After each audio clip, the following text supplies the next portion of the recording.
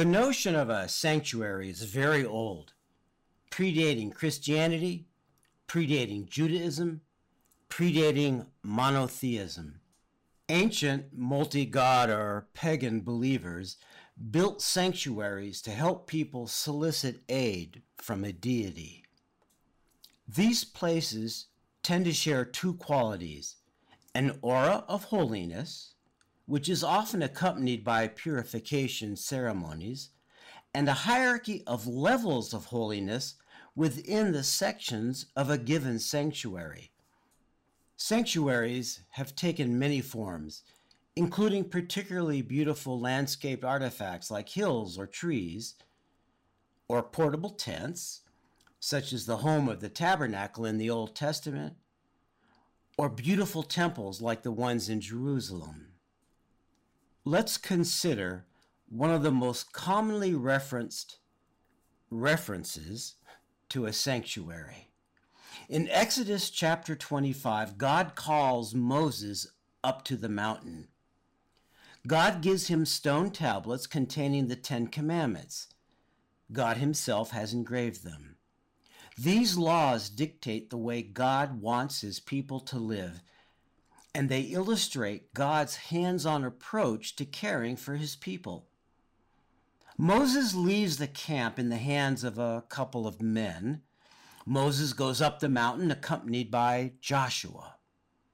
Apparently, Joshua does not enter the holy cloud with Moses. From below, to the people waiting on Moses and Joshua, the top of the mountain looks like it's on fire. As is common, cloud and fire mark God's presence in the Bible. Moses waits 6 days before God speaks to him. This waiting period allows Moses to prepare himself. The number 6 is often used in the Bible to refer to the limitations of humans. God created people on the 6th day. Perhaps Moses must wait 6 days in order to learn some humility and to purge himself of pride. Here is what God says to Moses from within that cloud. Speak to the people of Israel that they take for me a contribution. From every man whose heart moves him, you shall receive the contribution for me. And this is the contribution you shall receive from them: gold, silver, and bronze, blue and purple and scarlet yarns, and fine twined linen, goat's hair, tanned ram skins, goat skins, acacia wood, oil for the lamps, spices for the anointing oil and for the fragrant incense, onyx stones and stones for setting, for the ephod and for the breastpiece, and let them make me a sanctuary that I may dwell in their midst, exactly as I show you concerning the pattern of the tabernacle and all of its furniture, so you shall make it. God taxes the chosen people, who, since they're living in the desert, have very little to begin with. They're to give up their gold and silver and bronze, fine cloth, animal skins, ornate wood, lamp oil, spices, and precious stones. They're going to put these stones on an ephod and a breastplate. An ephod is a vest-like garment worn by the priests, and it lies under the breastplate. These are to be worn by the high priest. The people are then to make a sanctuary so that God may dwell in their midst. God gives Moses precise instructions on making and furnishing the sanctuary. The sanctuary is a tent, a sacred tent. It must be mobile because the people are mobile and are going to take it into the promised land. Inside the tent will be the tabernacle, the home to the Ten Commandments. This is a massive tent. It contains a courtyard and the tabernacle. The courtyard is 150 by 75 feet, and it's 7.5 feet tall. The tabernacle is about 45 feet long and 15 feet wide and 15 feet high. The tabernacle has two rooms, the holy place and the most holy place. The two rooms are separated by a curtain. The ceiling of the tabernacle is made of 4 materials: linen, goat's hair, ram skin, and badger skin. The walls are made of white linen, and the walls also contain acacia boards with silver set in them. They are overlaid with gold. The door to the sanctuary is on the east side, so that unlike the pagan nations around them, the Israelites will always worship God facing west. There are 6 items in the sanctuary: the altar of sacrifice, the laver or bronze washing basin, the table of acacia wood, the menorah, the altar of incense, the veil, and most importantly, the Ark of the Covenant, which is a box made of acacia wood and covered with gold. It contains the 10 Commandments. Here's what's not so obvious about the sanctuary. It's God's idea and God's design. It's his custom home built out of the finest materials, donated by all of his people, and constructed by a large number of them. The Ark of the Covenant, the ark containing the covenant with God, will later be carried around by the Israelites, and it will serve them for an extremely long time. They bring it with them when Kings Saul and David fight the Philistines. After it's captured by the Philistines, they get it back and they return it to Israel. The ark and the surrounding sanctuary is a deeply holy place where the Israelites go in order to connect with God. They literally think of it as the home of God. The word tabernacle in Hebrew, mishkan, means residence. Our English word tabernacle is actually derived from the Latin word tabernaculum, meaning tent. It is only superseded 440 years later when Solomon builds the first temple in Jerusalem. Let's look at a passage from Ezekiel. Ezekiel was a prophet, and the book is written in the first person, with Ezekiel telling the story of his 3-decade-long ministry. The book was written around 570 or so BC. As a young married man, Ezekiel is living in Jerusalem. The life of Ezekiel coincides with the height of Babylonian power over a vast area. The Babylonians have recently wrested control over Mesopotamia from the Assyrians. The Babylonians are sending their armies out to expand their power base south and west to include much of the land that surrounds the Israelites, which at this time consists of 2 areas known as Israel and Judah. This very aggressive expansion leads the Babylonians to wars against Egypt and Phoenicia, with the region including the holy city of Jerusalem in Judah caught in the middle. The mighty army of Nebuchadnezzar besieges and captures Jerusalem. But at one point, Israel comes close to beating back the Babylonians. In retaliation, the Babylonian army sacks Jerusalem, destroys the temple, and robs the temple of its treasures.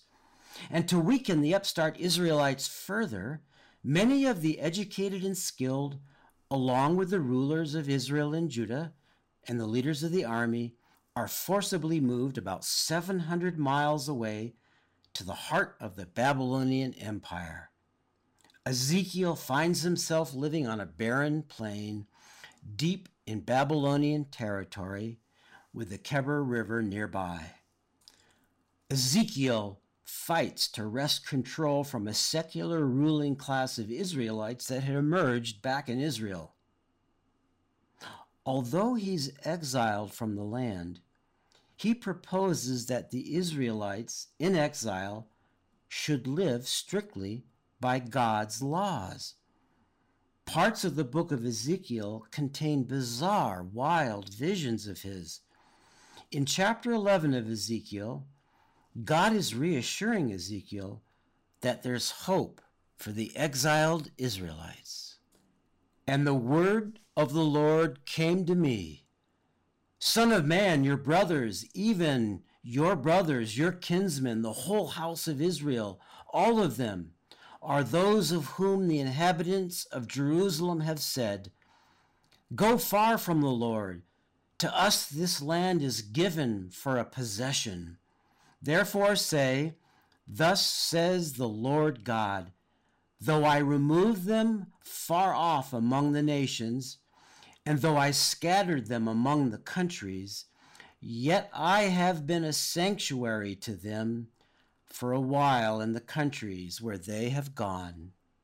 This says that no matter where we are, God considers himself a personal sanctuary for us. Now consider something from the New Testament, from the 3rd chapter of Paul's letter to the believers in Ephesus, the ancient city that is in now what's called Turkey. For this reason, I bow my knees before the Father, from whom every family in heaven and on earth is named, that according to the riches of his glory, he may grant you to be strengthened with power through his Spirit in your inner being, so that Christ may dwell in your hearts through faith. This says that Jesus lives within us in the form of our faith. We personalize God in Christianity. We think of God being present in us as we move through the day. We might go to a church or perhaps to a forest in the mountains to be reminded of God's presence, to be inspired, but we know that God is everywhere.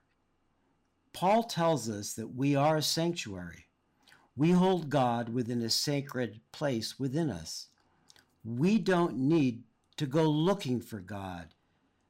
He doesn't live in some building somewhere, certainly not in a tent. But is there some value in real, physical sanctuaries? The problem with a church sanctuary is that we must travel to it. Most Christians go to a physical sanctuary no more than once a week. I have a very heavy Celtic cross formed from bright bronze on the wall above the main computer I use at home. I'm looking at it right now as I record this. It's about 1.5 feet tall and highly polished. Celtic crosses have that circle that wraps around all 4 pieces of the cross. There's some folklore that says that St. Patrick introduced the Celtic cross to Ireland when he was converting its kings from paganism to Christianity. Perhaps there's some truth in that. Some say that the circle was simply a structural consideration in ancient times, that it strengthened the design of the cross. Others say that the Celtic cross is in truth a hybrid pagan and Christian symbol, that the circle is a sun symbol sacred to the ancient pre-Christian Celts. Personally, I think it's beautiful. I have another smaller one on the wall in front of the rower and stationary bike I exercise on every morning. When I work out, I look up many times and I see the cross. It turns my private space at home into a physical sanctuary, much like the sanctuary that God had the Israelites build for God. I feel a calmness come over me when I think about God's presence in that sanctuary in my home. I once found one on the wall of a hospital patient, someone who was very sick but not terminally ill. His family had put it up with the nurse's permission, and they often let patients personalize their rooms. They put it up using 2-sided tape so that when they took it down, there wouldn't be any damage. He was one of those patients who was not very talkative, who really seemed to want to be left alone. I tried a couple of times to strike up a conversation. When he responded with a polite but curt, "Thanks for coming by," I was about to back out of the room when I noticed the cross. I told him that I had 2 Celtic crosses on my walls at home, that they turned my home into a sanctuary. That caused him to break out in a smile, and he looked up at me. He said that he thought of it in a similar way, that whenever he traveled on business, he took a smaller Celtic cross with him and temporarily put it up on a wall in whatever place he was staying in. It turned the loneliness of a hotel into the warmth of a place that was the home of God. He said that he had not brought the cross to the hospital himself, that his teenage kids had done it. He had woken up on his first morning in the hospital while getting ready for surgery, and he saw the cross. At first he thought it belonged to the hospital, but it's a public hospital, and Boulder is not exactly a highly Christian city. Then he realized it was one from his home office. He said it brought an incredible joy to him that his children would think of putting that big, heavy cross up for him. Then he said that the cross reminded him of God, not of a church. He asked me what I meant when I said that my Celtic cross turns my home office into a sanctuary. I found that passage from Exodus for him about Moses being given instructions for building a sanctuary where the people of God could go and visit God. I made a point of saying that just like the cross he traveled with, Moses' sanctuary was highly mobile. I'd like to suggest that all of us find a physical, visual way of reminding ourselves of God's presence every day. Now, I have other crosses in our house. Wendy and I have a brightly colored Mexican cross in our bedroom. Our Spanish-speaking daughter Isabel gave it to us. I also have about 50 different Bibles and many hundreds, perhaps thousands of Christian books.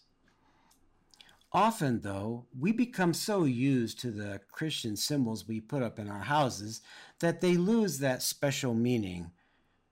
They stop jumping out at us visually. They become just part of the scenery. That's why I bought 2 heavy, very shiny Celtic crosses.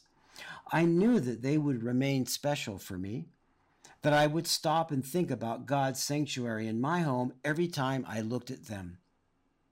You might try to think of something special for you, some way of turning a little part of your home into a sanctuary. Wendy and I, when we were looking for a condo to buy for our daughters to live in some years ago, opened a bedroom closet door in a condo for sale and found an altar that someone had built. There was a Bible on it, along with a statue of Jesus, as well as a very old-looking cross made out of a palm branch that I suspect was left over from some ancient Palm Sunday. Give it a try. Be creative. Build yourself a sanctuary in your home.